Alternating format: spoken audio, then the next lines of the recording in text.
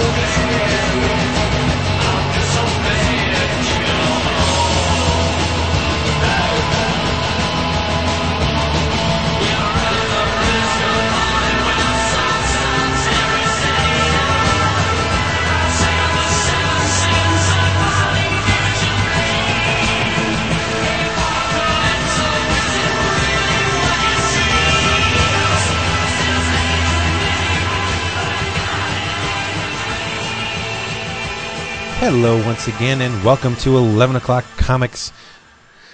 I am Vince B. I'm Christopher Niesman. I'm David Price. And I'm Gordon Gecko. A.K.A. Jason Bernanke. No, he's Mr. Jason Wood. Yeah, Jason. Yay, 3 in a row. Triple header. Jason Impoverished. What a frickin' day today. I feel for you, buddy. I really do. I'm sure you do. No, I honestly do. It is some scary Yeah. shit out there. Yeah. But in case you don't know, today is Wednesday the what? What's today's date? I don't even know. 17th. Yeah, 17th, yeah.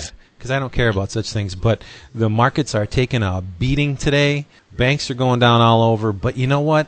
We're here to make you forget about that for an hour and probably 37 minutes. So here we are. Let's talk some frickin' comics. Yes. Precog abilities there. Yes. Watch, I'll edit it right down to 137. How did he know? How did he know that? We're here to talk comics and talk a lot of comics, I hope, to get our minds off the bullshit. Did you know the FDIC is insolvent? Did you know that? Let's go Stop somewhere. it. When's the Chipper start? Chipper talk start. We're I've actually been tweeting with David this week. You're tweeting? David Yes. and I were tweeting this week, yes. Oh, Wait, how nice. your Twitterers. I'm a recent convert to Twitter. Nice. It's we recently found out that the Ultimate Warrior is following the Windy City Comic Con Twitter. I'm so sorry to hear that.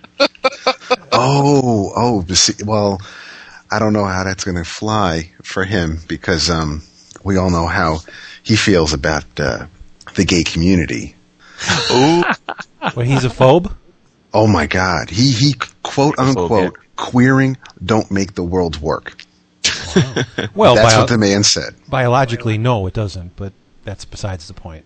that's not that it is a gay convention, but the convention is at basically in Boys Town in Chicago, and is at the Center on Halsted, which is a gay, lesbian, bi, and transgender community center. But it's a beautiful building.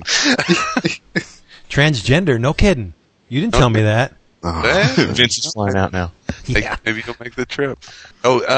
And real quick, I don't want to talk about it that much, but we do, go to WindyCityComicCon.com. We have new guest announcements. We released all of our gaming and tournament information. We've got a bunch of social networking links on MySpace and Facebook and Yelp and Twitter and all that good stuff. And, last thing is at the Around Comics Forum, we started a thread. It's a sticky that for different artists that are going to be guests there that are taking sketch pre-orders. So Cool. just go to the Around Comics forum, and if you're looking for something from Jeff Lemire or Chris Moreno or Steve Bryant, Dave Wachter, Pat Loika, a ton of those guys are all taking sketch pre-orders. So you can go check that out there. Sweet. I wish I could be there, buddy. It's going to be Me a great too. show. Yeah. It is. Next year. We'll give you some notice, and I think this is going to be a great day, but will only be the beginning of what we hope is going to be a fantastic annual event in Chicago. So, and it seems like people in the area are starting to get really excited about it. So, it's going to be cool. Excellent. Sweet. So What's everybody drinking tonight? All right, Get let's the do it. drink roll call out of the way. Mr. Wood, I know you're drinking. He's drinking tears. I am drinking warm, bitter, yet high alcohol content Jameson Irish whiskey. Very appropriate. There you go. Mm-hmm. Bitter tears or bitter Irish whiskey, whatever works. Mr. B. What am I drinking? I am drinking, yet again, sorry, a Yingling traditional lager in a traditional aluminum can, manufactured by the Rothschilds, as we all will be in a couple of weeks. Jesus. Mr. Price. Jim Beam and Coca-Cola. Ooh, Nice. there you go. That's And one of my. there. Instead of Coke, David, try it with RC. The Mega Marts near me do not have RC. I got to hit a beverage mart. We'll hit the beverage So mark. I'm planning Take my on it. word for it, man. Jim Beam. Actually, any whiskey, I really like. I really like it with RC instead of Coke, and never Pepsi. Ugh, way too sweet. For my drink, I am drinking a Butt Naked. Wow. Drink? Is that what you're drinking or how you're drinking? Don't you want to know? Yeah, you know it. Or maybe you don't. Tell me more about Boys Town. A Butt Naked is 1 ounce of Amaretto, 1 ounce of Southern Comfort, filled with cranberry juice that's all over ice in an old-fashioned glass, and it's got a maraschino cherry and a wedge of lime for the garnish. And you can hear or read all about the Butt Naked and what comic book recommendation I tie that to at ifanboy.com in my Comic Shots column. Can I guess? Yes. Howard Chaykin's Black Kiss. No. Oh. It is a recent comic that Shanna the She-Devil. nope, just finished up a 5-issue storyline, and that's all I'll say. Cool. One of my favorite stories that's come out this year. Oh. So there you go. Batman Confidential. Go to ifanboy.com and read all about it. That's a good guess, Mr. Wood. Dankeschön. Very nice guess. So Okay. let's slide on into it before we all start crying. What have you guys been reading? Reading. Reading. Yeah. Well, let's get this out of the way because I didn't get a chance to read too many comics this week, as you might imagine. As I cry myself to sleep. But I did read. Uh-oh. Happy with Yeah, what was that about? first of the band. Wait, Mr. Wood, you are That was breaking cool. up faster than a multinational Speeding corporation. bullet. Origato. Let's try Can you that hear me? again. Yes, but You're falling apart like Lehman Brothers. you were doing all Mr. Roboto there. Huh. But Okay, should I try it You're again? very clear now. Yes. Perfect. So I was very pleased with the first of the stand. Oh, Jesus Christ. Don't say the name of whatever book you're trying to say. Let us I think guess. It's my modem, dude. It's I'm not connected yet because I moved, to my new house and I only have this fucking Verizon. 33.6? Oh. It's one of those, wireless cards. It's not. So it's probably a lag. You want to try I'll calling try not lines? to talk. I'll try not to talk. No, that's not good. Spit You it out. must Let's talk. hear it. Spit it out. Go. The Woodites will be literally slashing their throats in agony. The Stand. Awesome. Yes. One of the 2 books I read this week. Me too. Wasn't Love it it. awesome? Mm-hmm. Mike Perkins art. Perkins is the shizzle. He is. Did you read it, Vince? If I could jump forward to the end of the month when my DCBS box will come, yeah, but no, I didn't read it yet. It's one of the drawbacks, but I did see it today at the shop, and it looks really, really good. It does look good. A lot better than I could ever have hoped for, honestly. Agreed. Yeah. The characters look great. It was very true to the original source material. It was great. Really great start. Now, how many issues is this thing going to run? Because has anybody 30 issues, and they're bigger than 22 pages? I would assume. Yeah, this is of 5, but there's going to be 6 5-issue limited series that go through the course of the book. Oh, cool. The first one is Captain Trips, so it's basically dealing with the plague. And I guess each miniseries will be, like a major break point in the book. So you figure a 5-issue series for The Stand, maybe we'll get it up to the end of chapter 1. It's a friggin' huge book. Yeah, it's a tome. Yeah. I don't know how they'll go about that. I know that Perkins is really excited about it. I had talked with him real briefly at Wizard World Chicago this year, and I told him how much I had enjoyed his work on Captain America, and he was like, "Oh, thanks a lot," but that was he always felt like that was Steve Epstein's book, and he's really excited because he feels like this is artistically his project. He's going to be the only artist on it, and he's excited about doing a 30-issue run on something that's going to be a pretty high profile project. So it's and the first issue, it looked awesome. Yeah. Sweet.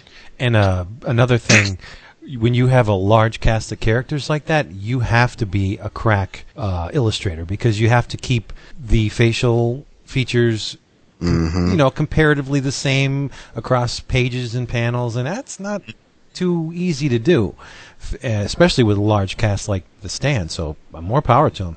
Oh, he's awesome. I'm not worried about that with Mike's stuff. And what did you feel like the scripting on it? Because I mean, obviously it's the plotting is going to have to be a little bit different than the book, and the pacing, that kind of stuff. But I really felt like it had a nice, easy flow to the script, and the dialogue was very sharp. It was a pretty immersive book. I was the entire time felt like I was very much in the story. So they let me see here. I don't have it sitting out. Do you recall who is doing the scripting on it? Isn't it Roberto? Yeah. Yeah. Yep. Yeah, I agree with you, Chris. It was the one thing is, I don't know how many people are going to read this that aren't huge fans of the book already. So I've read the book 5-6 times, so I guess it's tough for me to know, if you weren't familiar with the story, how well it jived. But I think reading it, having already known what to expect, I think they did a great job of staying true to the source material and introducing us to each of the main characters and hitting on, the major cinematic moments of those first few chapters. I think a lot of people that may not have read the book actually watched the miniseries, and that was I watched the miniseries before I ever read the book, and I love the miniseries. Yeah, surprisingly good for a Stephen King adaptation. Yeah. Mm-hmm. Yeah, Sal and I were talking about that today, about how many Stephen King works have actually been adapted well and not. And it actually kind of surprised me how many of them have turned out pretty well whenever you start thinking about it. Maximum Overdrive. No. No. Stand By Me. Stand By Me, Misery. Yeah. Oh, Misery was great, yeah. Misery's probably the best. Green Mile. Green Mile was good, yeah. And I thought it was pretty decent, all things considered. Well, it was a TV miniseries. Jimmy Smith and Tommy Sleepwalkers? Oh, Tommy Knockers, yeah. Yeah, about I like Needful Things?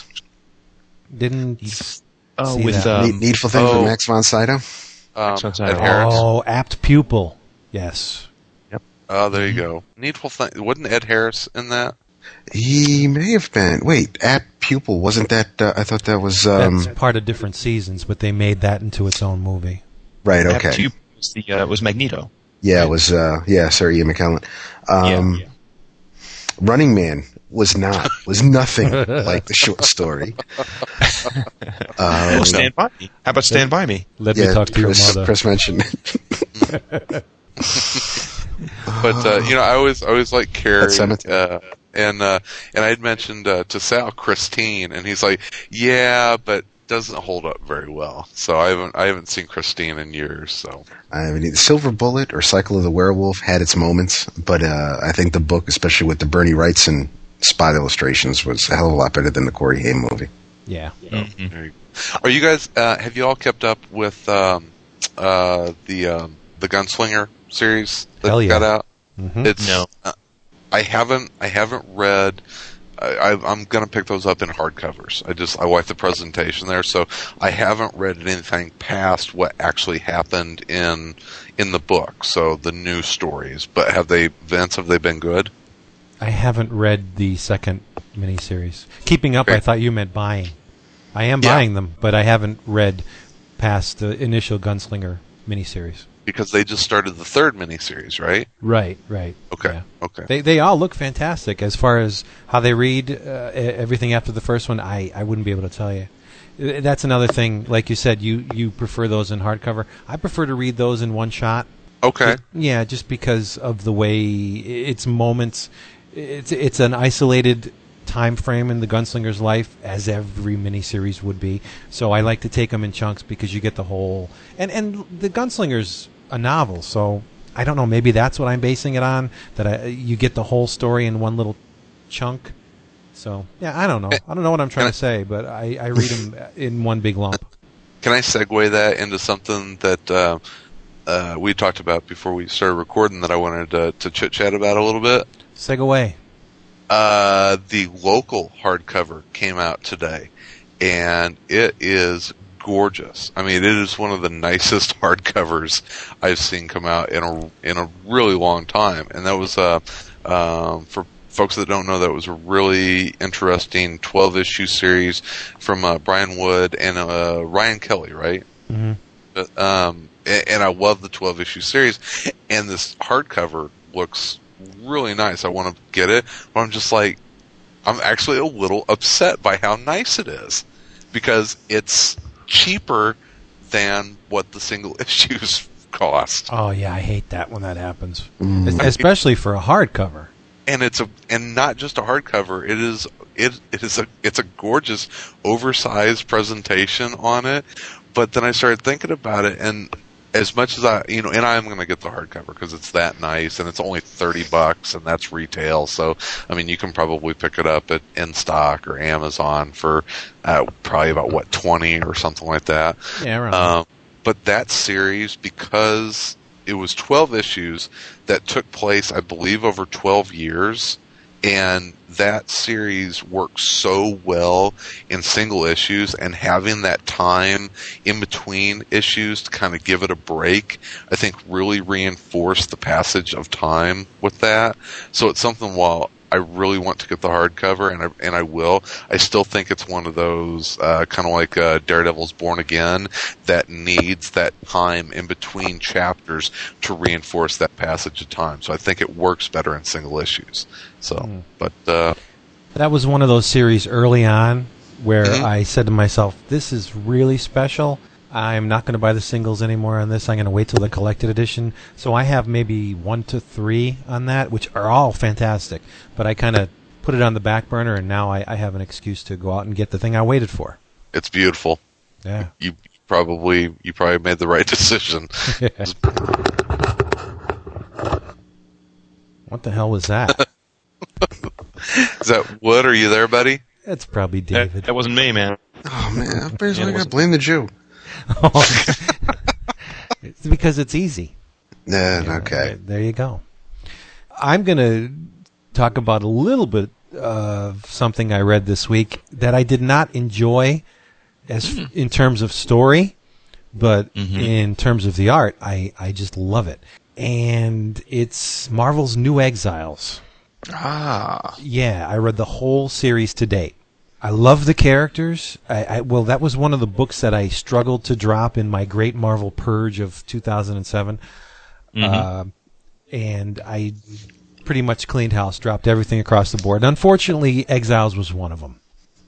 So I jumped at the chance to pick up the slack and buy the new series. And I have to say, Tom Grummett is one of my all-time favorite artists. Mm-hmm. I think the guy can do no wrong. And I was talking to the owner of the local shop today, and we were both gushing over Grummett. And he said, you know what? I wish that Marvel picked up Grummett and put him on Ultimate Spider-Man instead of Stuart Immonen. And I'm thinking, what a fit that would be. Tom Grummett on Ultimate Spider-Man, he's perfect. Yeah. He's got that Bagley feel and he's supposedly fast because he's cranking this. I don't think the guy's ever blown a deadline for as many years as I've been reading his stuff. But see, that again, would be awesome because he'd have worked on the flagship characters for both companies. Yep. Yeah. Oh, I'd love that. And you think about it, Tom Grummett is a perfect fit for Ultimate Spider-Man. He was great on Superboy. Yeah. He can draw a teenager, and he was great on Titans. Okay, tell your boy that that's a good one. Yo. But so obviously, in case you didn't know, the series is written by Chris Claremont, who has had a wonderfully productive career and it has done a lot of great work, a lot of milestones in those years, but unfortunately New Exiles is not one of them. If you know the characters, it's Marvel's What If under another name. Every arc, they'll be in a different part of the multiverse where, say, Sue Storm is the leader of Hydra, and they just like to tweak the Marvel status quo in new and interesting ways. I'm there for that, but I don't understand how Chris Claremont thought that a man in love with a dragon in a fantasy realm makes for good reading. There's a 3-issue arc, I think, where they stumble upon this weird amalgamation of a medieval type society, but they have technology, and the prince is in love with a dragon. That's the whole story. And it's just, I'm reading it thinking, I have absolutely nothing invested in this story. I don't care at all. And it wasn't drawn by Grummett either. It was Roberto Castro. And it's really nice. He draws a sexy kitty. There's a Kitty Pryde in this, but her name is Cat Pryde, and we don't know what Earth she's from. You know, Claremont always has to get the kitty in there somehow. Mm-hmm. And Nothing wrong with that. No, it's a beautiful book to look at, and I like the characters. Sage is a really compelling character, and they draw her very sexy, which is awesome. Morph is cool, who is now Proteus, or he doesn't know he's Proteus yet, but he will. It's fun. I like the fact that I never know what's going to come next, but I'm going to keep reading it just because Grummett's on it, because I will buy anything with that name on it, but I don't know. I can't fathom how Chris Claremont thinks a lot of these storylines are interesting, because they're just not. It's a downer, and I don't want to poop on a Marvel book so soon after praising one last week, but think twice. Great Michael Golden covers, and there's even an Alan Davis cover, and Mr. Farmer did a cover 1 or 2 issues back. So presentation-wise, it's beautiful. It's just lacking in storytelling. Damn. I don't want to report that. Let's. All right. Exiles not so hot. Cable loved it. Oh, are you caught up, or did you not get the 5th issue? No, I'm caught. Let's just say I read the 5th issue. Okay. Okay. And I will buy it when I find it. So I read it, and the Jones I got from seeing Sam Guthrie was so cool. Sam's all hippied out and buff, and he's saving Cable's ass. That was awesome. But I said this to Pat Lake on the forums. I didn't like Bishop going into it. I didn't like Bishop at all. I like him even less now.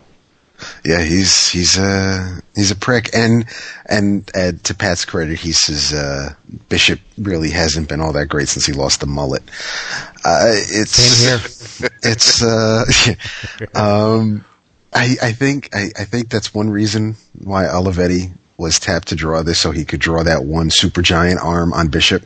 That's so out of proportion from everything else on his body. But remember, he did steal it from Forge, so it's not exactly like he was fitted for it. Yes. He probably took because remember that one scene where they show the arms and it's like, tracking arm or maintenance arm, and then it says nuclear powered battle arm or something. So obviously he'd take that one. Maybe it wasn't his size.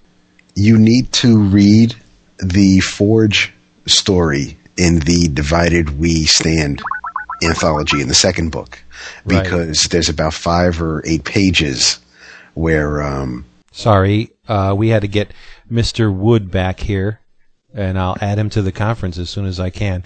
Sorry, David, continue. That's okay. There's about 5 or 8 pages where it's a Forge story, and it picks up right after where Bishop ransacked Forge's shop and made off with the arm. Oh, that's cool. And it's written by Dwayne Straczynski, and it is art by Chris Burnham. Nice. Yeah, nice. It looks good. I know we talked about it a little last week. The baby didn't bother me at all.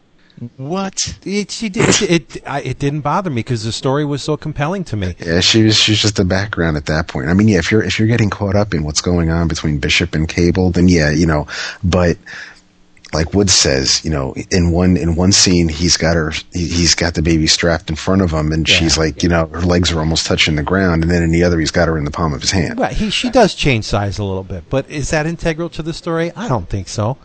I fixated more on nice to have some consistency. No, there's things that aren't. Listen, it doesn't have to be integral to the story. It doesn't have to hinge anything on it. But it'd be nice if it's visually consistent. That's my thing. But baby, if my eyes are going across the page, I'd like to be able to say who saw all right, I'm going to get you, sucker. Where the so the stuntman comes in, and instead of being at the black woman, it's like some Puerto Rican dude with a mustache, and he cleans house, and then it's the mother again. Did you say I'm going to get you, sucker? Come on, I said sucker. Sucker, come on. Yes, my home brothers. But no, I mean, when your eye scans that page and you fall on that little image, it doesn't say baby to you. It doesn't matter if it's obviously unless if it looked like Dumbo strapped to his chest, then you'd say, "Holy shit, that baby needs to cut back on the formula." But it says baby to me. Look, it's a baby. It's the worst X book out there right now. No, it is not. Maybe the worst looking, but let's not get carried away. Olivetti, a real high fucking bar, Wood. Oh, Jesus Christ. So. Who poked him with the stick? I don't know, but I'm just saying. I Deadpool though. Trade. What? Trade. Well, I can't. I think your modem's acting up again. He heard you. No, it's compelling. It's got. I love Cable, so there I'm 50% in the door. As soon as you see Cable, Olivetti, brilliant. He does brilliant work. It's lush. The colors are gorgeous. And he has nothing to do with the colors, does he? Yeah, he colors it. It says art by Ariel Olivetti. So yeah. You have a little bit of X history in there with Sam Guthrie coming in. You have future X histories. It's fun. And that's the thing. How cool is it that Homeboy can't jump back? Yeah, that would help, wouldn't it? It would have helped, but right. It's a neat twist. I do enjoy the book. Yeah, I will never forgive Bishop for what he did. As if anyone cares about, how I feel about frickin' Bishop. For what he did in that one issue, and in case you didn't read it, I won't say, I'll never forgive the guy. He is on my shit list forever now. Hi guys, this is Joe Quesada. I just wanted to call in to tell you guys that I love the show. Wood's a cool guy. Dave was one of my favorites because his Marvel podcast is better than ours. And I know Chris hates Freedom, and I love his fanboy column. I love you guys. I'm really calling because of Vince. You see, I listened to Bullpen Bulletin's episode 21 last week, and I gotta say, welcome back to the fold, Vince. I'll talk to you later.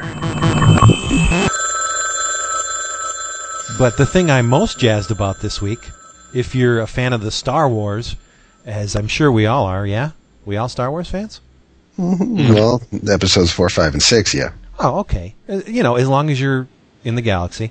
Mm-hmm. Yesterday, the Force Unleashed game came out. So in honor of that, I got a little bit caught up on my Star Wars reading, and I read Dark Horse's tie-in graphic novel of The Force Unleashed.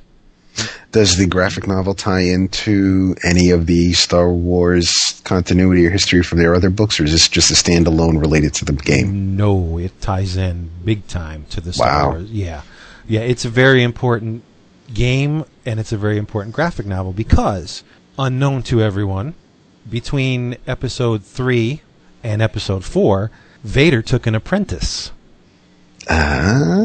Yes, and his name is Starkiller. And I didn't know this, but Marty told me Starkiller was the original name, the original surname for Luke. I did not know that. Yeah, I think I heard that years ago. Yeah. Okay. Cool. Yeah, so let me get the credits here just so we know who to blame. The script was done by Hayden Blackman with art by Brian Ching Bongdazo. How cool of a name is that? What's your name? Bongdazo. And Wayne Nichols with colors by Michael Atiyeh. Hope I got that right. Letters by Michael Heisler. There's a lot of really cool concepts in here. Vader is tracking down, at the behest of the Emperor, tracking down Jedi. And he goes to Kashyyyk. Do we know what beings live on Kashyyyk? The Wookiees, right? There you go, the Wookiees. So he goes to the Wookiee planet to kill this Jedi, and in the process uncovers this Jedi's son, who also is developing Jedi powers. He actually pulls the lightsaber out of Vader's hand using the Force as a kid. So the kid's got some serious mojo working. And Vader takes him and trains him under the guise of using him someday to overthrow the Empire, or so he the Emperor, or so he says. So he cooks up a bunch of plans to rid the galaxy of the Infernal Jedi using this kid. And he gives the kid a droid, but instead of the traditional sidekick Star Wars droid, the protocol droid like C-3PO or just companions, this kid's droid is programmed to kill him at every opportunity. Yeah, so he can bulk up on his training and get better. And so it's like Kato droid. Right, it's like Clouseau, right? And he'll be fixing his ship or doing some kind of maintenance. Kato D2. And the droid will come out of nowhere and try and take him out. I think the droid's name is Proxy, which is kind of a cool name. So Vader sends the kid on a bunch of missions, obviously to Kashyyyk, to Felucia, which is the planet with Shaak-Ti, the Jedi Master. You know she's got the black and white tendrils from her head, real hot. And the book is just no, she is. She's very hot for a Jedi. And Jedi. Not only it scares me when Vince says tentacles and hot. Well, tendrils. Oh. We're not going to get into any anime here, but Yowie. Not only is this book important because it reveals a heretofore lost chapter in the annals of Star Wars history, you get to see the beginnings of the rebellion in this book. That's cool. And who starts the rebellion and for what reason, and you even get a little glimpse as to why they chose that Thunderbird, or not Thunderbird, the Phoenix symbol of the rebellion. There's a significant incident in this book that leads them to choose that symbol. So if you're a Star Wars fan, this book is the bomb. It's you have a Mon Mothma appearance. Yes. And hear him get excited. And a Senator Organa, aka Jimmy Smits, makes an appearance in this too. And Leia is in it. Admiral Akbar. No, it's a trap. No, it's a trap. But what was I going to say till you guys derailed me? Oh, as with everything Dark Horse Star Wars, it looks beautiful. But if you're not a fan of colored pencils, I don't know how you're going to warm up to this book. Like Brian Ching, who worked on Shadows of Knights of the Old Republic, they color his pencils. He's got a very lush style that he renders the lines dark enough where, God, Dave Wachter's going to kill me. You don't need an inker for his work because he does a Dave is going to kill you. Dallin's going to kill you. I judge every work by the way it looks on the page, and this work looks fine without the ink. Okay. The pencils are dark enough to hold the images together, and he also goes in and does some very nice gradations. So when you slap a color over it, it looks natural. It looks like the gradations are from the color. Right. Not every piece of art has to be inked. I tell you what, I would rather see pencils gone over with color than someone just taking a penciled page and scanning it into Photoshop and messing with the contrast and trying to make it look inked when it's not. Mm-hmm. You know what I mean? Yeah, sure. Whatever works, and this art works.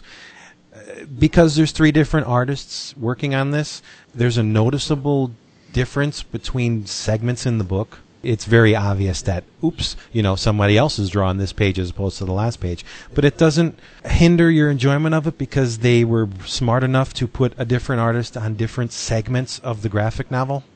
Mm-hmm. So, I mean, it works. And even cooler, get this, there's a Jedi Master who is Jedi Master Coda, who did not warm up to the clones. So when they dropped Order 66 on their asses and killed all the Jedis, he didn't have any clones in his company, so he survived. So Vader sends the Starkiller out to kill him, ends up not killing him, and that guy's integral to the rebellion. It's really cool graphic novel. I liked it a lot. That's cool. Oddly enough, there are hints within the narrative to help you out in the game. Oh. Yeah, because I bought the game this week too. What platform? Xbox. I was going to get it for the Wii because what's cooler than using the Wiimote as a lightsaber? But good old Dan said it's not all that, so I went with the upscale graphics of the Xbox. So far, it's an okay game. It's mostly picking up shit and throwing it around with the Force. I'm on a part of the game where you have to destroy a squadron of TIE fighters with whatever's around you, and it's freaking difficult as hell. But so yeah, I dumped a lot of money into Star Wars this week. But I do love it. I love the Star Wars. George appreciates all the help he can get. Oh, yeah. Well, unlike a lot of Star Wars tie-ins, this one is actually well conceived. It makes sense. It's a very crucial part in the narrative, and we get to learn something about the rebellion we did not know before. Well, I didn't know. So I'm not the biggest Star Wars fan in the universe. I love it, but there are people who know the history inside and out. That's not me. I think the graphic novel is really sharp. Well worth it too. It's 128 pages and it's only like $15.95. So how could you go wrong? You have to pick that up. Yeah, I liked it. That sounds real good. Well, I was telling you guys what I was watching before we recorded tonight. And Wood, you weren't here for this, but does anyone watch Jetix on Wednesday nights? No. It's No. the 90s Spider-Man and I believe X-Men on right before that. Then Iron Man, the old Iron Man cartoon, Spider-Man and His Amazing Friends, and then the Incredible Hulk. So it's like 2.5, 3 hours of Marvel cartoons from the 80s and 90s. Cool. I was out of my Wonder Years when Spidey and His Amazing Friends came out, but Firestar still gave me a little chubby. Oh, Christ. Excelsior. I mean, come on. She was basically naked. The yellow could have been. Yeah, switched, you're right. I love that character actually made its way into the comics, and yes, it was. I mean, she was created for that TV show. Mm-hmm. So she hasn't come back since she hung up her boots, right? In Civil War. And no, in the Ultimate Universe, I believe she's. Of course, she's still active, but because Bendis made an issue of Ultimate Spider-Man with Spidey and His Amazing Friends. But yeah, I don't think she's come back after that. I guess was it a Frontline issue where she was talking to the great Sally Floyd. Yeah, she goes by the name Fire Bush now. Fire Crotch. Lindsay Lohan's going to play her. Christ. But no, it's I never really watched the Incredible Hulk cartoon. It looks pretty good. I mean, it's very 80s, but they've got the Fantastic Four crossover on right now with She-Hulk and. I'm glad we have Chris's undivided attention. Yeah. No, I'm just saying it's kind of cool. It brings back a lot of good childhood memories watching watching those 80s and 90s Marvel cartoons. They really did the animated awesome at the time. I think that DC has passed them up on the animated front here in the last 10 years or so. Well, when you have Bruce Timm on your payroll, it's kind of hard not to. Yeah. Exactly, but man, in the 80s, Marvel was the king, and then they absolutely took over with Spider-Man and X-Men in the 90s. So you give me a call if they ever show the Silver Surfer cartoon. Okay, I will. Have you ever seen that? No. Oh, did they just take like still panels from like John Buscema books? No, the Surfer cartoon had 3D animation in it and everything. It was really good. I don't think it lasted more than 2 seasons. I could be wrong. I'm sure Darth Kramer would know. But everybody was in that cartoon. Of course, Galactus, Ego, just the Skrulls were in it. I know it's a dirty word right now, but it was a really cool cartoon. And the animation was very good for the time. Very good. Super Skrull, all that. All the good cosmic stuff. Clerk. Yeah. Very cool. Mr. Wood, should we risk talking to you again? Because I just want to hear your dulcet tones. Probably not. Every time I talk, I get bounced. But I will say that most of my comics are packed up because we just moved. I took a few trades to read, and I'm enjoying the Buffy current series so much that I had picked up the first omnibus from the old, I guess, Dark Horse series? Yep. Yeah. That came out, I guess, I don't know when it came out, but I guess a few years ago. They just started last year, Wood. They've been rapid firing them, so probably within the last year that they started coming out. No, but I mean the the series. Yeah. But I read it cover to cover over the weekend, and I had heard from people to not expect as much from it as the current series. But I have to tell you, I thought it was fantastic. I thought the art was spot on. All the characters looked exactly like the television characters. I thought it was cool that it filled in gaps from Buffy season 1 that we never learned on the TV show. I mean, it explained Giles' becoming the Watcher, how he was the Ripper.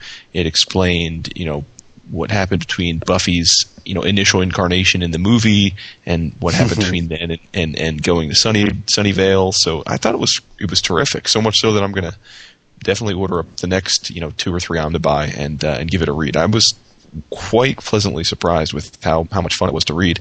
I mean, if you're at all a fan of the Buffy TV show, I think I have a feeling that the entire run is probably worth reading. I was a fan of this show until they did that musical episode. I love that episode. I know it's one episode, Vince. No. I was not digging it for a while, but then that was just a nail in the coffin. I know it's highly regarded and everything, and they geek out over it all the time. I thought it was just horrendous, but that's just me. I do love Firefly, so it's not a Joss Whedon thing. It's just I don't. Okay, whoa, that was it's like you felt a little guilty there for something. I do, it's because all right. Whedon is a very smart man. He does great stuff, but Buffy just does not click with me. For fans of the Goon, you should check out those Buffy omnibuy, because you can see some really nice Eric Powell art, because he did some Buffy stuff. Very cool. There's 5 or 6 of them, yeah? They're up to, is it 4 now? 4 or 5? Yeah, that's a lot of Buffy. Yeah, well, they're doing it, and this is the weird thing, is that they're not doing them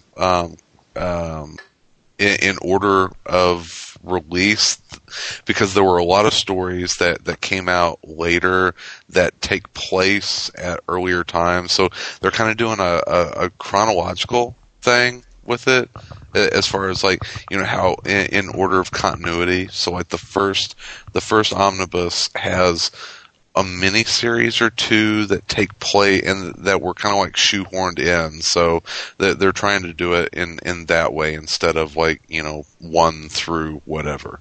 Does that make any sense? Yeah. Mm-hmm. Okay. So sure.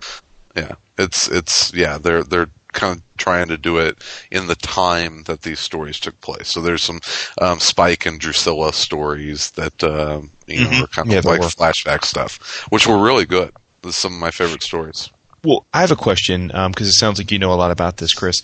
I was surprised that Dawn was in it from the start. Yep. So I assume they started making these comics, I guess, obviously after Dawn was retconned into the TV show, and they just treated it as No, that's exactly what they've done in the omnibus, is that you're getting stories with Dawn in them that were made after the character was put into the show, but for the omnibus, they've taken stories and like retcon stories and put them in the omnibus. Oh, okay. So it reads as she has been there the entire time, but those stories actually were written after she came into the show. Oh. Well, it worked. And they had been doing the comics for quite a while. Going to say at the next Wild Pig sale, I'm definitely zeroing in on those. Hopefully I'll be able to grab the rest of them because it was great. It was great stuff. I'm really, really surprised. Makes me want to check out like the Angel series and the Frey series too, because I didn't really read any of that stuff. And you can't hear me? No, Frey, I can hear you. Frey is really good. The Angel stuff has been really pretty hit or miss for me. The series that's going on right now, but I think that Whedon has, obviously he loves comics, writes comics. He wrote a lot of the Buffy stuff, or has kind of always supervised it, so it fits into the continuity of the show, and you learn a lot more about what was going on. They're able to really kind of dive into stuff, but yeah, Whedon was very involved in all the comic adaptations. So two questions. Mm-hmm. Is Dawn the Michelle Trachtenberg character? Yes. Mommy. And she's like 10. I don't care. Well, no, she's not 10. She's older than that. And 2 or B, you dropped Wishblade and you buy Angel? Oh, snap. No, I don't. I know. I stopped buying Angel. Okay. I wasn't digging on it. All right. You need to buy Witchblade again. I know. I'm buying that. I read 2 comics this week. I'm just like, I can't buy any more. I'm like a month behind. Witchblade rules. I know. That's all I'm going to say. It is freaking fantastic. I want to give Marvel a little pat on the back again because as much as I love DC, I know, as much as I love DC, it totally boggles my mind why they are not mimicking Marvel, because we all know both companies cannibalize each other to a certain extent on trends and marketing and various storylines and stuff. Why the hell isn't DC adopting the Marvel must-have formula like they've been doing with Civil War, and now they're going to be doing it with Brand New Day? 2 issues of Brand New Day for $3.99 to get new people to come into to read the series. That's brilliant. Why is DC not doing that? What title would they do it with?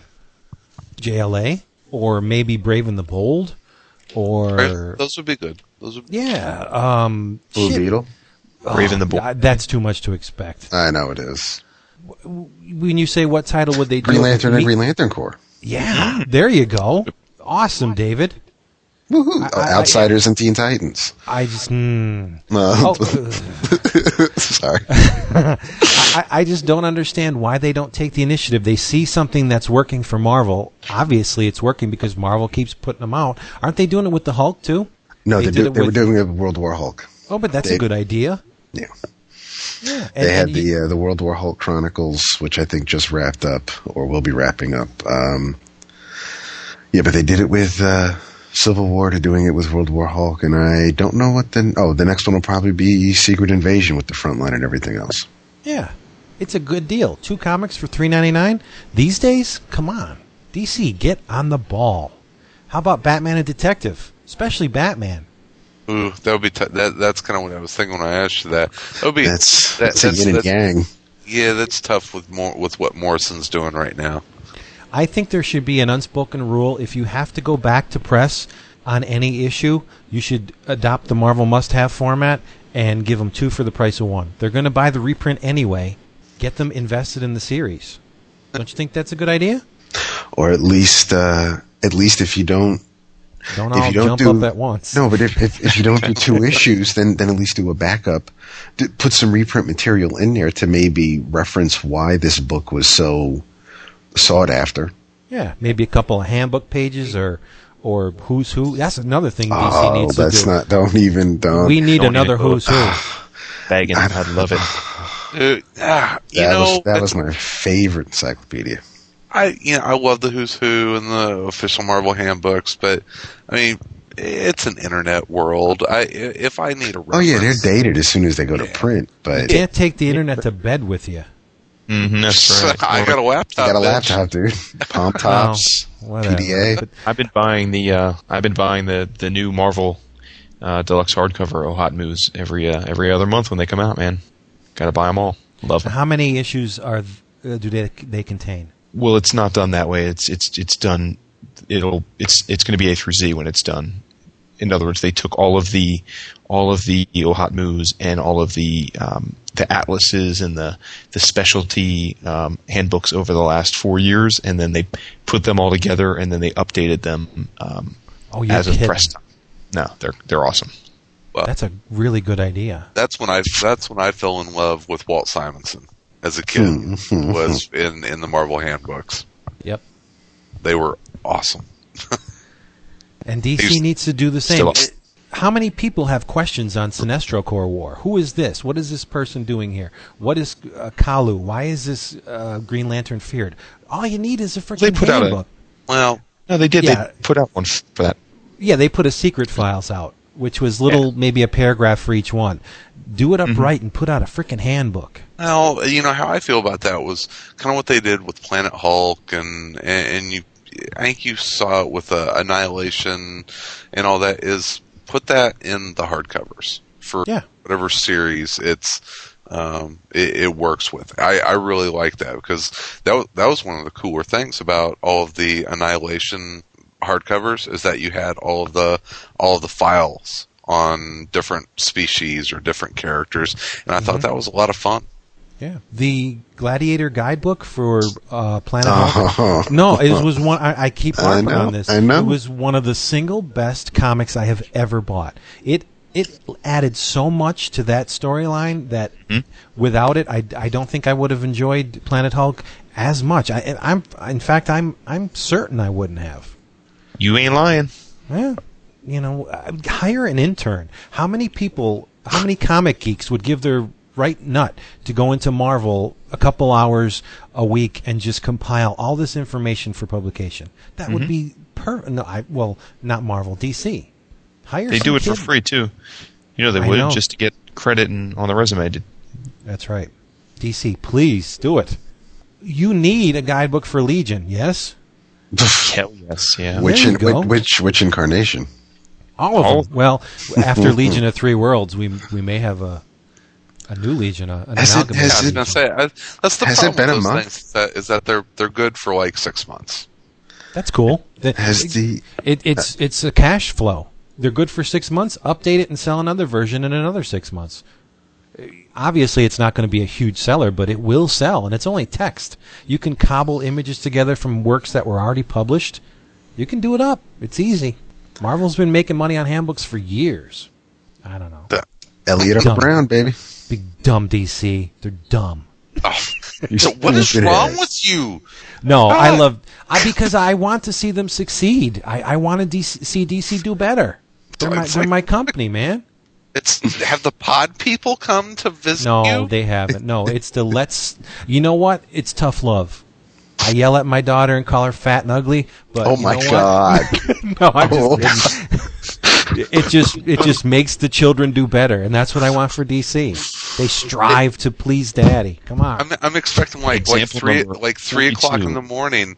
Vince is going to be on my doorstep all the way from Pennsylvania to Chicago. Be like, Chris, one of us E.T. sucks.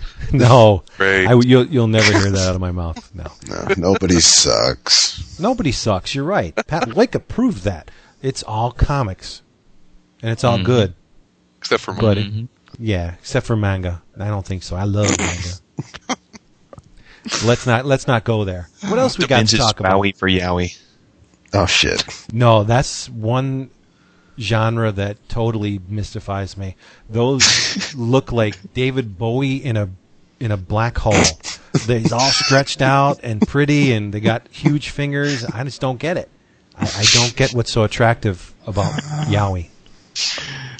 Creepy. It's creepy. But anyway. Hey, 11 O'Clock Comics. It's Tom Morris calling again.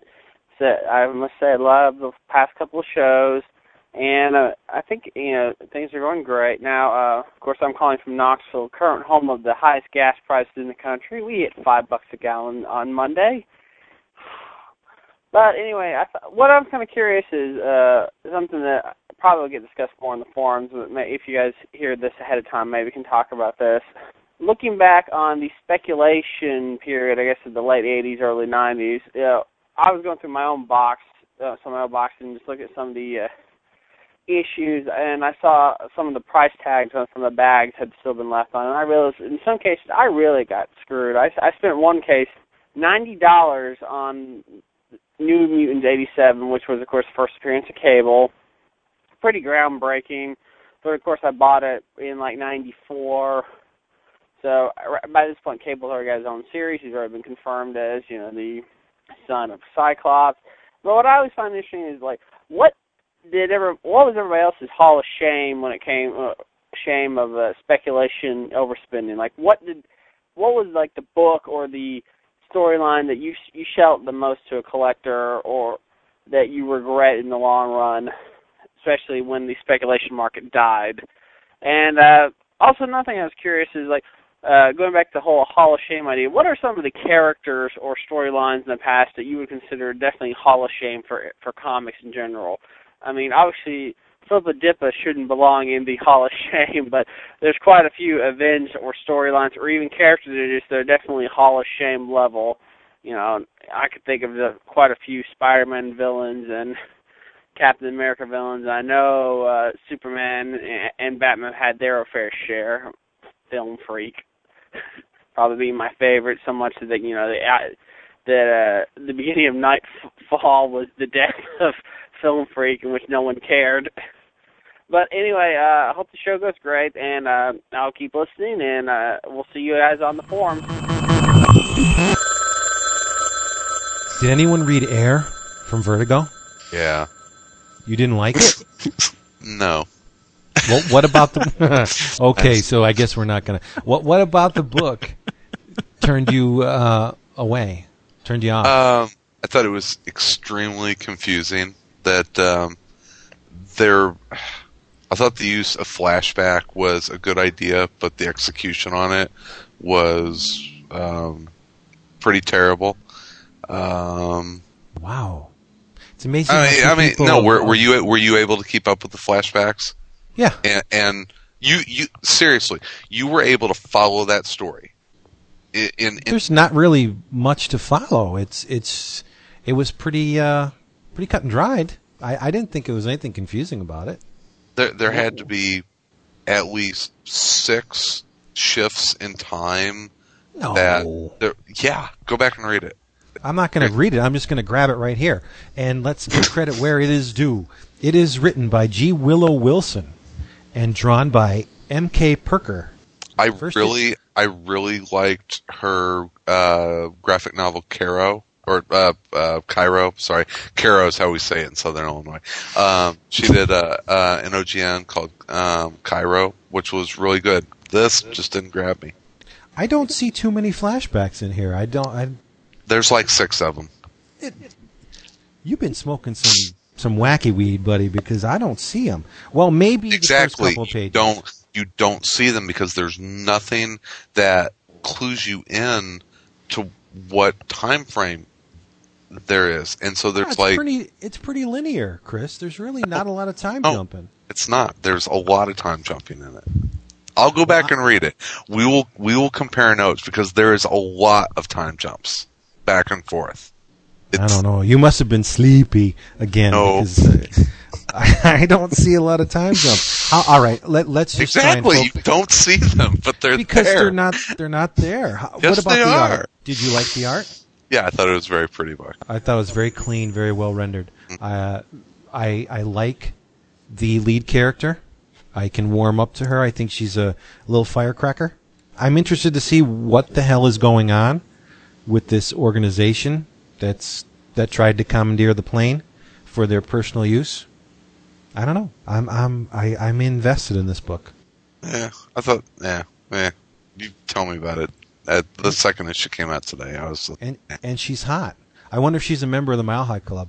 Think? I think she will be by the end of the book. Well, that's what I'm waiting for. There you go. Very nice cover design too. Yeah. I had really high hopes for that book, and honestly was a little let down by it. Wow, I was not. So we're and I was saying before, it's amazing how two people of like mind, we usually meet on pretty much everything except manga, but it's odd that we could divert like this. Yeah. Oh well, diverge, whatever. Yeah. That's honestly one that may work better in a trade, and I can see that happening. But yeah, the first issue it just didn't feel. It's kind of like we were talking about with The Stand earlier, how I was able to become totally immersed in the story, and everything just seemed to work, from art to plot to dialogue and scripting. It just seemed so fluid and immersive. I tried to do that with Air, and it's like every time I tried to get into the story, it just wouldn't let me. And it's. I know I'm giving you a weapon here to use against me, but did it feel like a larger size issue to you? Because I felt there was a hell of a lot of story in this issue.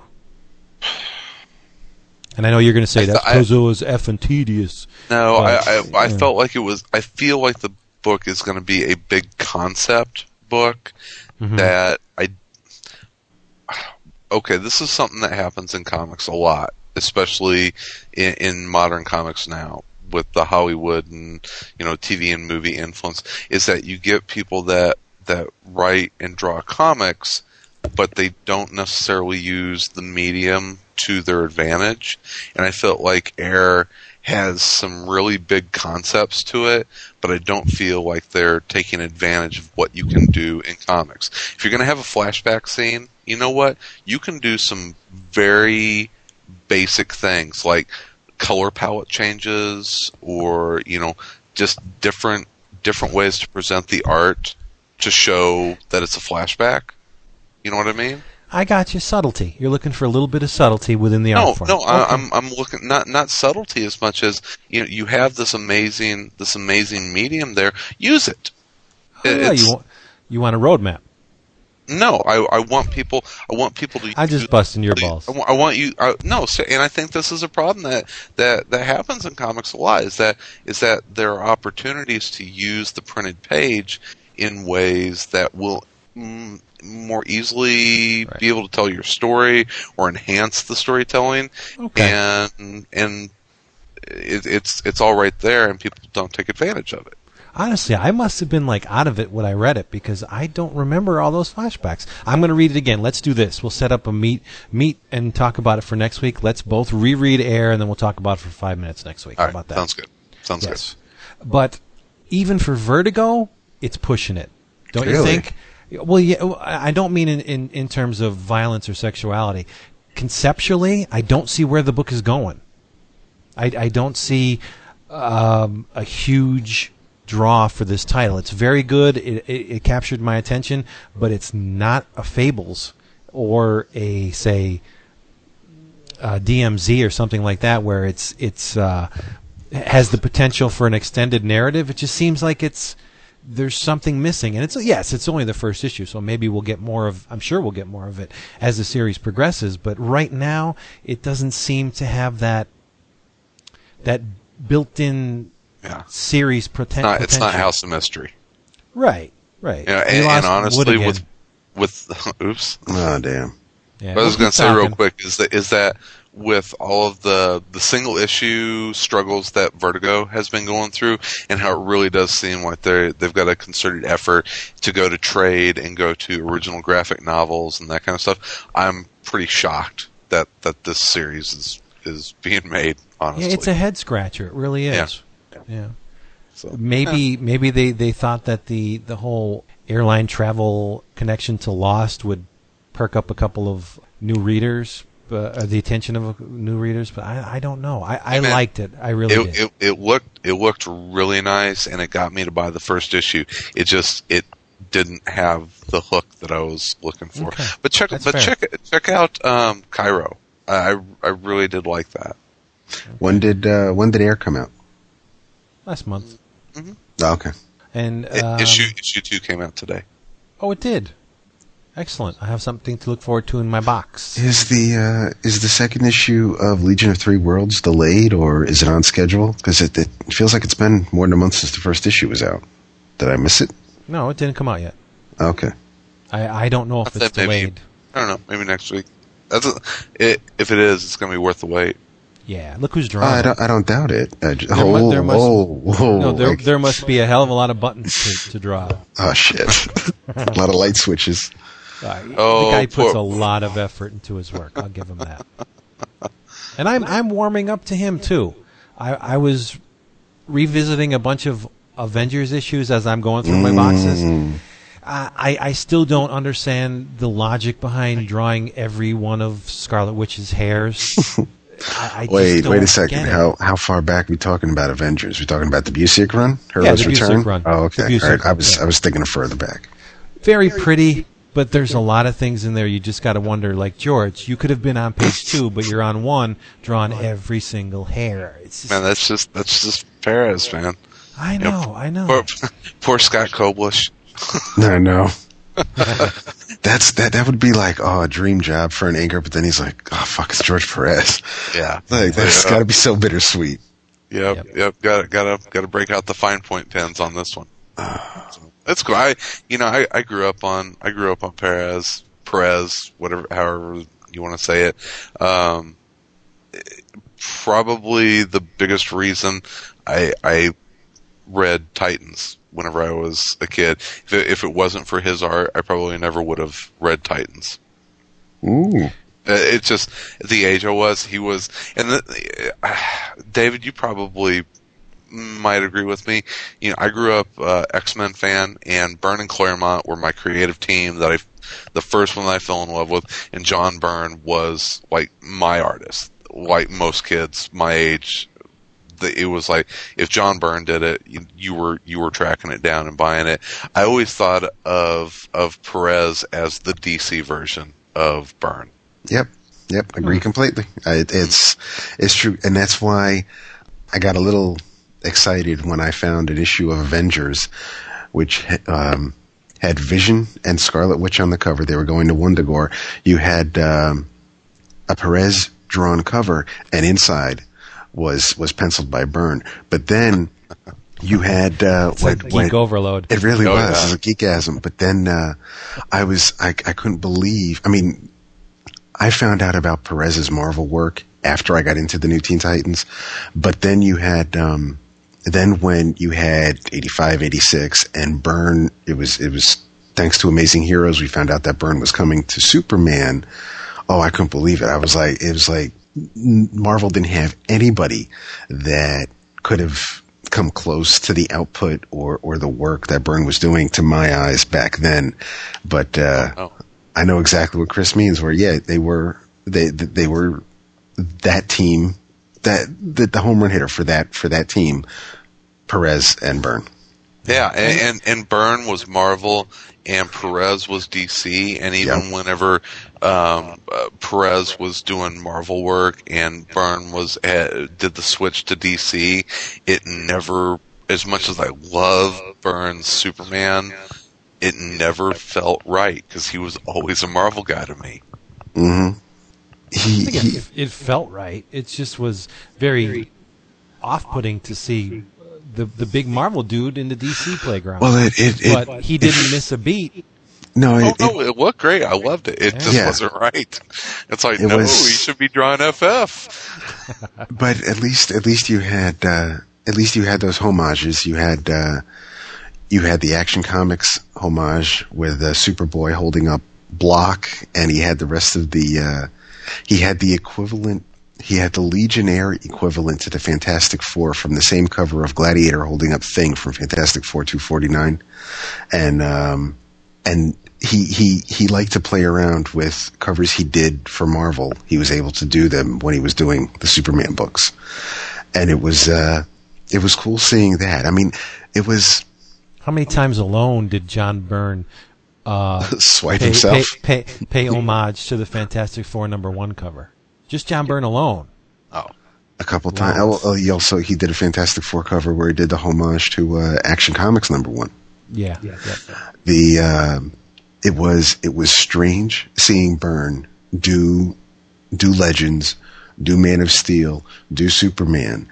It was strange seeing him work with inkers and writers that were primarily with DC, but it definitely was a kick in a shot in the arm that Superman needed. Seeing things like just minute things that you never would have thought about Superman or Clark Kent having to worry about. In the Man of Steel, Lois shows up at his apartment and starts doing curls with his dumbbells, and she's like, "Well, how is it that you can have your physique if I can, kind of lift these up with just and worrying about how he's going to shave, and he's got the piece of the hull from his ship, and just little things that either Julia Schwartz or Carrie Bates or the guys weren't worrying about from the past 30 years.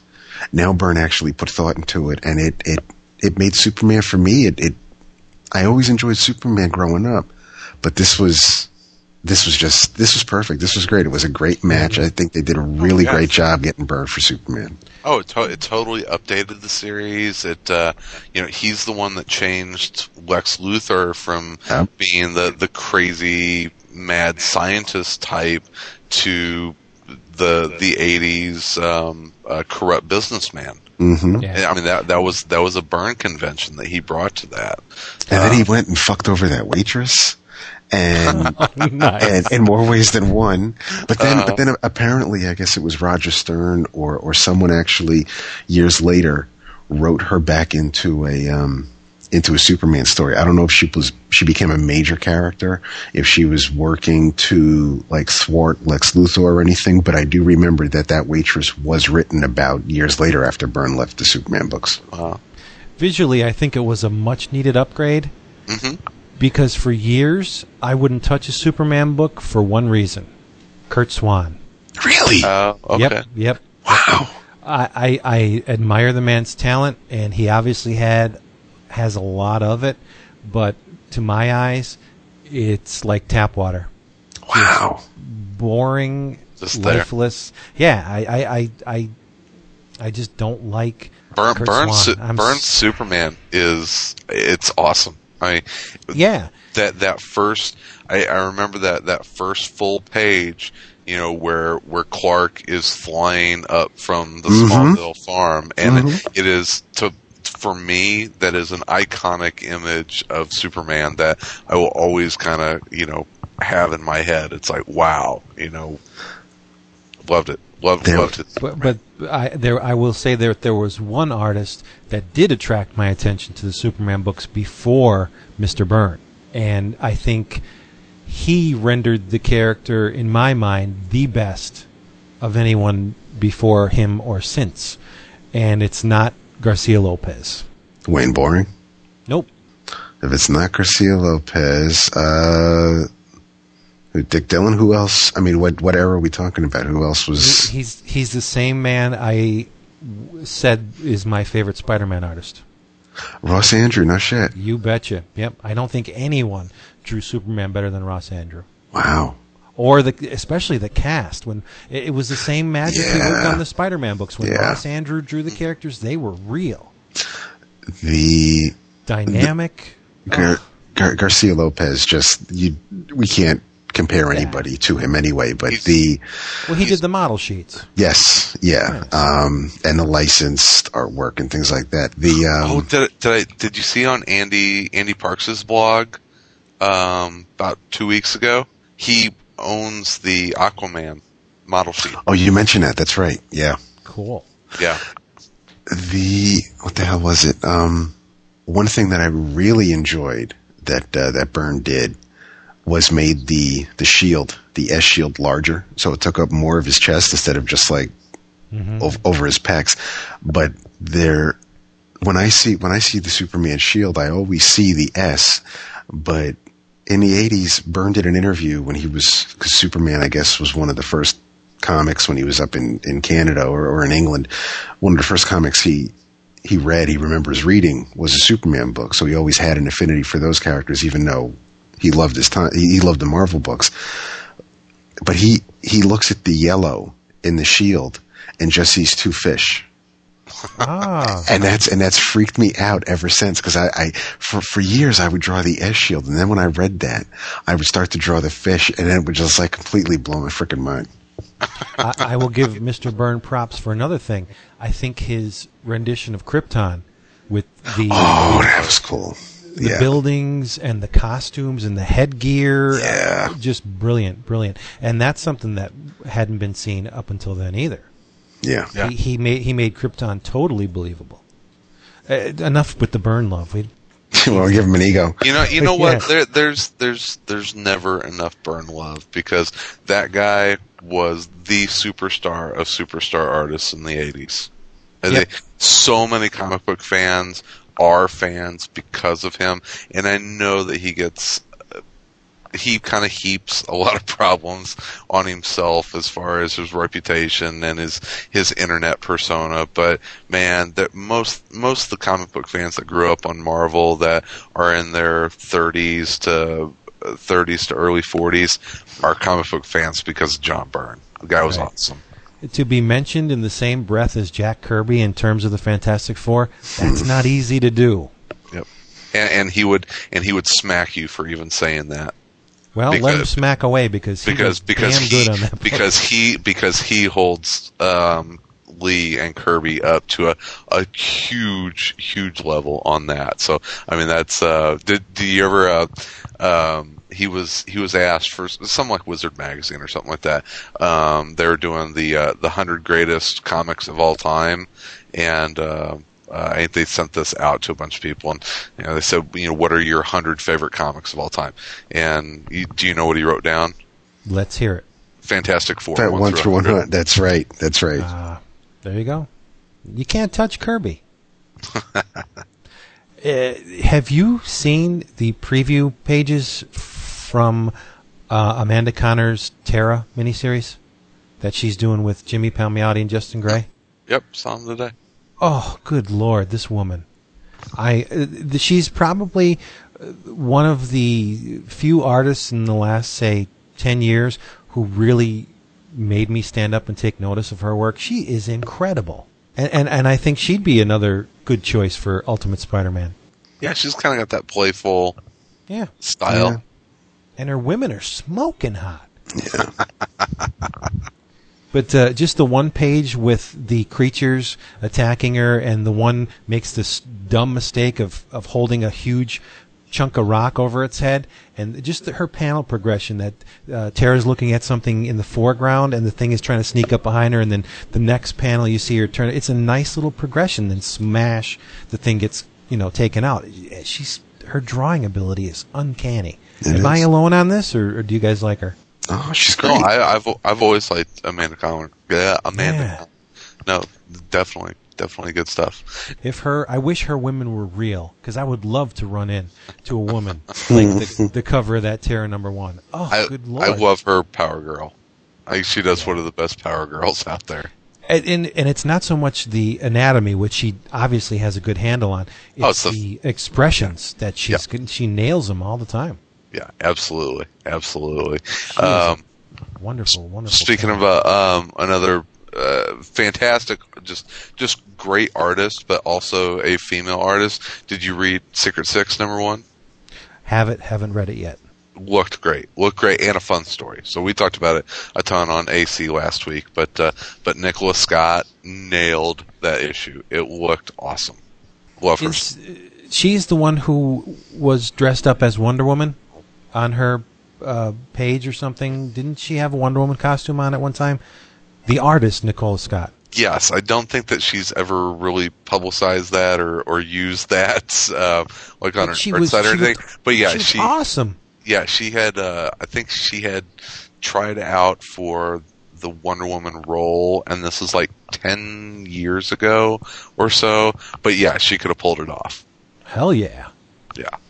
And she's another really amazing talent too. I did thumb through the Secret Six #1. It looks great. Yeah, and she's really a cool gal. We had the chance to talk with her. Gosh, it's been probably a year and a half ago, and really just a darling to talk to. Really fun gal. A lot of good books coming out. Mm-hmm. Where's Wood? He's not back on. Right, I keep checking the Skype list to see if he. I was thinking he would have rebooted or something, but he's not back. Maybe something happened behind the scenes. I don't know. I hope it's not something behind the scenes, because if it is, we're all going to be in the bread lines tomorrow. Stop it. He was supposed to carry my load on the show, because I've been so darn busy with this convention crap. I haven't had a chance to read any comics. That's a good kind of busy, though. Yeah, it's a lot of fun, but yeah, kind of wiped out. Need to read. Well, now I have to read Air again. Thanks. Fuck you. Hey, you may thank me. And I think before I go to bed tonight, all this Superman talk, I'm gonna have to read the new issue of Action Comics came out today, because that's my favorite Superman since John Byrne worked on the series. Gary Frank. That is his. I love his Superman. That is, yeah. You Action is more of a favorite than All-Star Superman? Which that's apples and oranges. It's apples and oranges, but I tell you what, I love All-Star Superman, and I think we've described it as the perfect comic book on AC before, but for just like pure entertainment value, fun Superman, I love what Johns and Frank are doing with Action. It's one that it will be the first thing that I read that I bought this week. I love that book. It'll be the second thing that I read. No, it'll be the third thing that I read.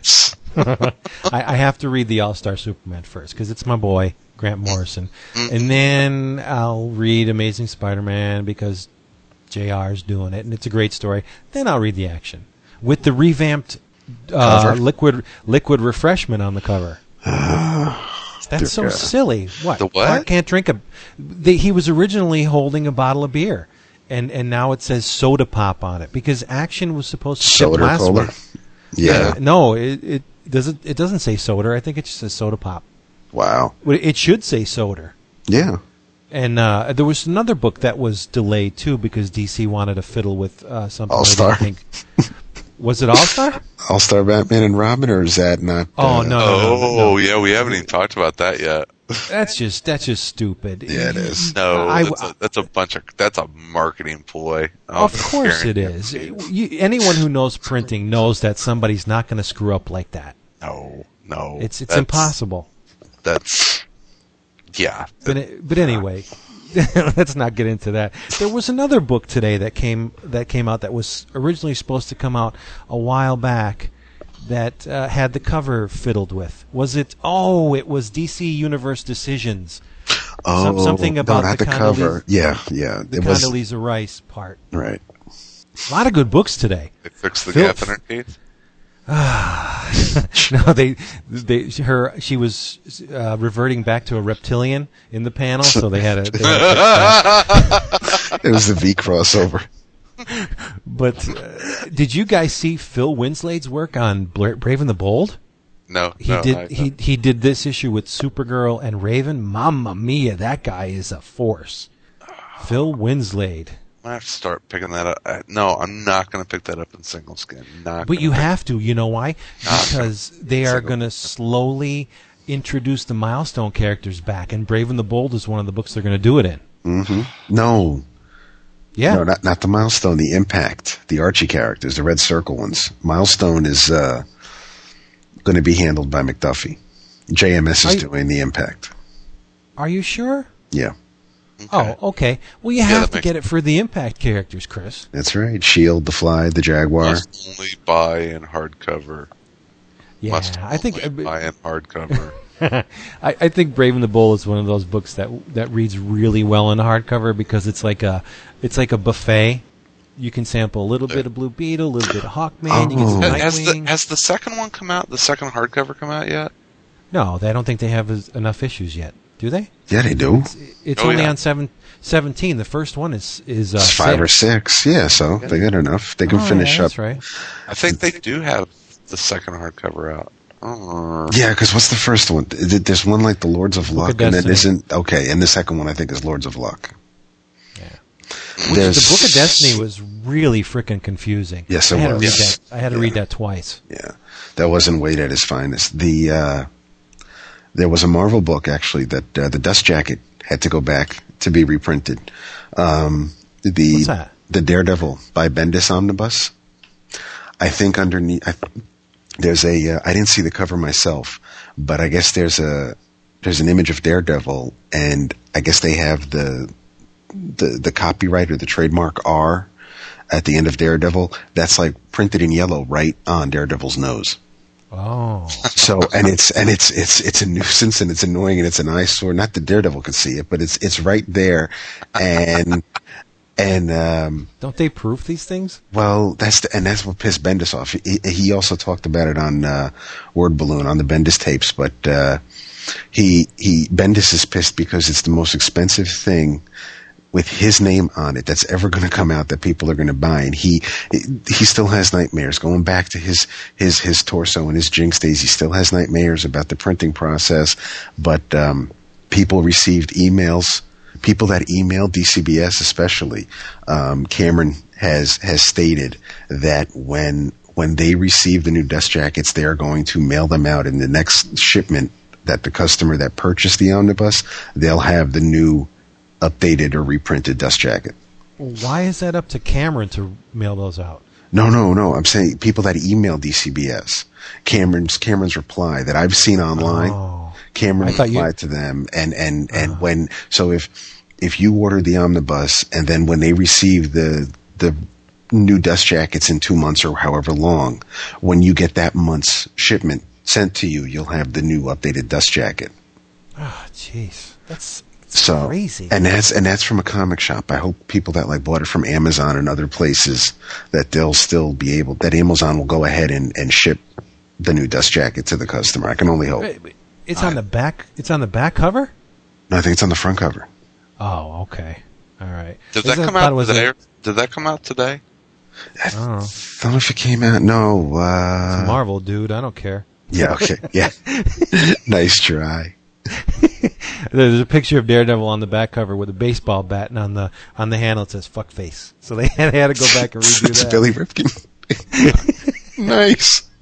That's a good run that Bendis and Leaf put on that series. I enjoyed that. It's one of the things that one of the first books whenever I was coming back to comics that really hooked me in. That especially that first arc, the Silk, Mr. Silk.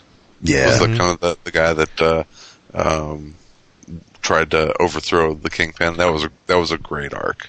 The stabbing page is awesome. Yep. Really good. I hope you're saving your pennies for next week. Oh, what is it? Absolute Ronin. What's that next week? What's the retail on that? Surely it's 75. Hopefully, I think it's 75. Yeah. Okay. Yeah, because I'm still a little fucking torqued off with them about the third volume of League of Extraordinary Gentlemen. I thought that was an ass raping. Yeah, it was. Too expensive. I think Ronin's Miller's best work. Visually, I think it's his best work. Oh yeah. And the story, it's pretty timeless. It's a good little story. It's no Dark Knight Returns, but as far as the lines on the paper, I don't think he's ever surpassed Ronin. Yeah, it's a pretty book. Mhm. Now, was that Jansen on inks on that? Yeah, I'm pretty sure. Yeah. Yeah, We could do a little search, but I'm pretty It's on my bookshelf, but I'm lazy. I'm not going to go get it. Anybody want a trade of Ronin, by the way? Sure. Why do you have two? Are you? You're gonna. Yeah, I'll get the. I'll definitely pick up the Absolute on that. Do you not have it, David? I had it. I had everything up until I think like the last 2 pages. I think I mentioned this before. I don't know how it ends because the copy that I bought from Barnes & Noble years ago, after it first was collected, it was missing the last couple pages. Well, I can tell you how it ends. Shut up. You bastard. Come on, let me tell you. Come on, let me do it. It's a sex change operation, and he joins the bondage chicks. Nice. Yeah, changes his name to Ronnie. Yeah. Cute. I like it. Oh, it's awesome. That fold-out blew my mind back in the day. Yeah, it's awesome stuff. Was anyone treated with that kind of... did anyone receive that red carpet treatment as far as creators back then? I think he was unique in that respect. In what regard? Just the ups. They created a whole new format for that book with the printing and the paper, and he got a big ass fold out in it. That was unheard of at the time. The fold out from that era that I still remember and still love to look at, and David will love this one. You know which one I'm talking about, right? Yeah. The dragon in Mage. That is that's an awesome freaking fold out. I know that's the first time I think I ever remember having a fold out in a comic book. Mm-hmm. Yeah, it was sweet. While we're on the subject of against the beaten path comic presentations, my kids are hooked on 3D comics. Really? Yeah, I let Nina and Mia take a look at the Superman Beyond. Mm-hmm. And they were like, "Oh my God, this is so cool! Look at it!" And it looks like they were getting so excited over it. So the last time I was rooting through comic boxes, I came across a bunch of 3D books and I bought them. So nothing makes me happier than looking in their bedrooms and they're both laying in bed with 3D glasses on, reading comic books. It's like, how cool is this? That is cool. I love and they'll swap them back and forth. Did you see this one? And the one will take that. I think I have a Gen 13 3D with Art Adams dinosaurs. They were freaking out over that. The Ronin was pencils and inks by Frank and painted color by then wife Lynn Varley. Really? Or color by Lynn Varley. I don't know if she painted it. I think she started painting when Dark Knight came around, but I don't know if she painted Ronin. And so once pencils and inks by Frank? Yeah. Really? You done schooled me. Because I think at this point Kloss was continuing Daredevil because Miller had left. Okay. Okay. I'm a little shocked by that because I was kind of felt like Jansen really cleaned Miller's stuff up. Wow. Really? Okay. I believe you. I'm thinking that could be why Vince thinks that this is visually Miller's most appealing work. Because it's all Miller. Because at Marvel, when if you didn't have Jansen inking him, then you had Joseph Rubinstein. I mean, you had some of the normal, you had some of the other in-house or bullpen guys that Marvel had working for him. So.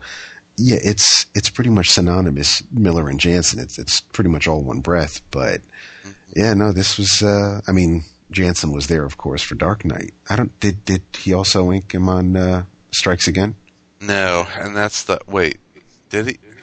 God, I'm gonna have to look, but that's kind of the story. Is that the art on Strikes Again or Strikes the second volume? I can never remember the name of it. But Dark Knight Returns, a lot of people think that Jansen really kind of pulled Frank's style back and kind of kept it together on Dark Knight. That he was really trying to push the envelope art-wise even farther than what we saw in that. And a lot of that's because because Jansen kind of pulled it back and roped it back in, that it would have gone more the way of Strikes Again.